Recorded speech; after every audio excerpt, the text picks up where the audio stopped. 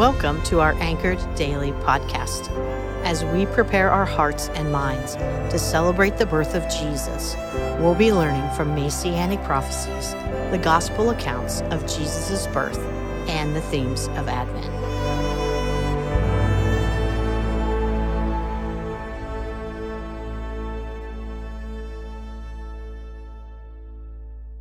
Hello, I'm Greg Williams, one of your elders here at Bethel.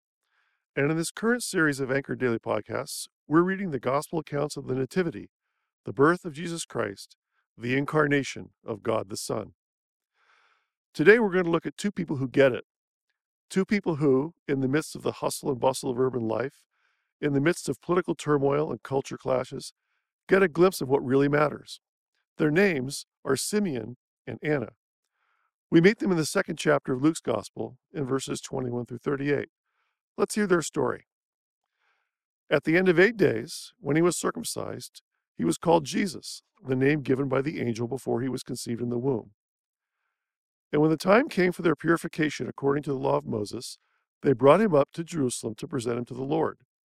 As it is written in the law of the Lord, every male who first opens the womb shall be called holy to the Lord, and to offer a sacrifice according to what is said in the law of the Lord, a pair of turtle doves or 2 young pigeons. Now there was a man in Jerusalem whose name was Simeon, and this man was righteous and devout, waiting for the consolation of Israel, and the Holy Spirit was upon him. And it had been revealed to him by the Holy Spirit that he would not see death before he had seen the Lord's Christ.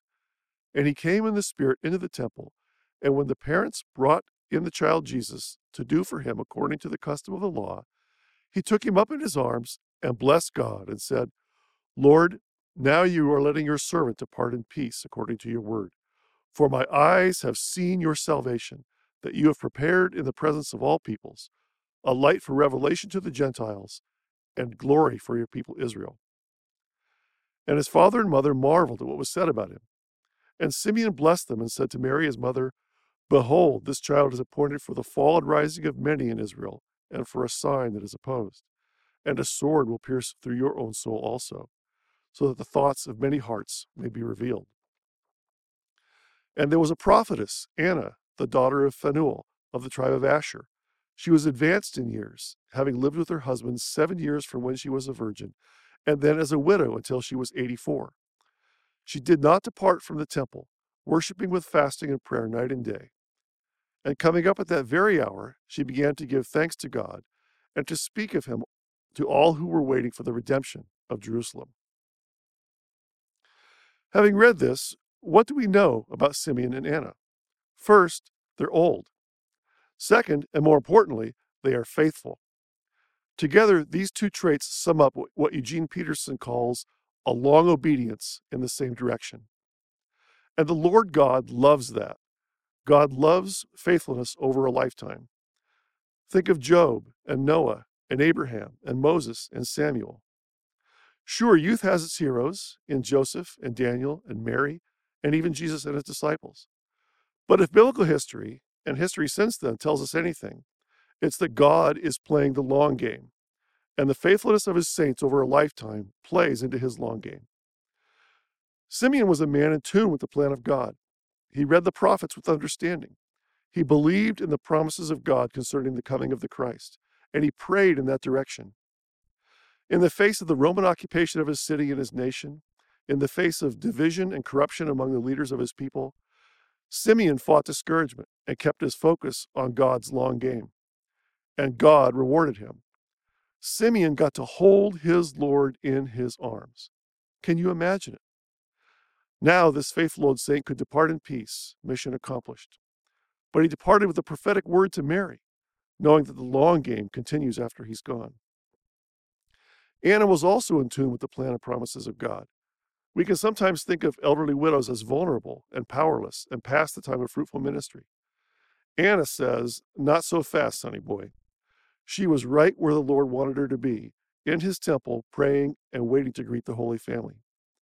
Having done so, was she done? Not hardly. She was just getting started. She began to give thanks to God and to speak of him to all who were waiting for the redemption of Jerusalem.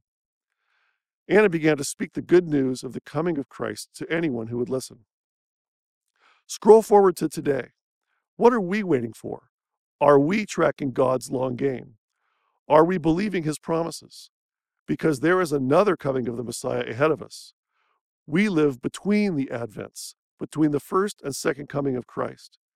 As we celebrate the first Advent this month, let's also keep one eye toward the second Advent. Between the Advents, let us be like faithful Simeon and Anna, piercing the noise of 24-hour news cycles and culture clash and turmoil, and be about our Lord's business, that he may find us, like Simeon and Anna, faithful when he comes.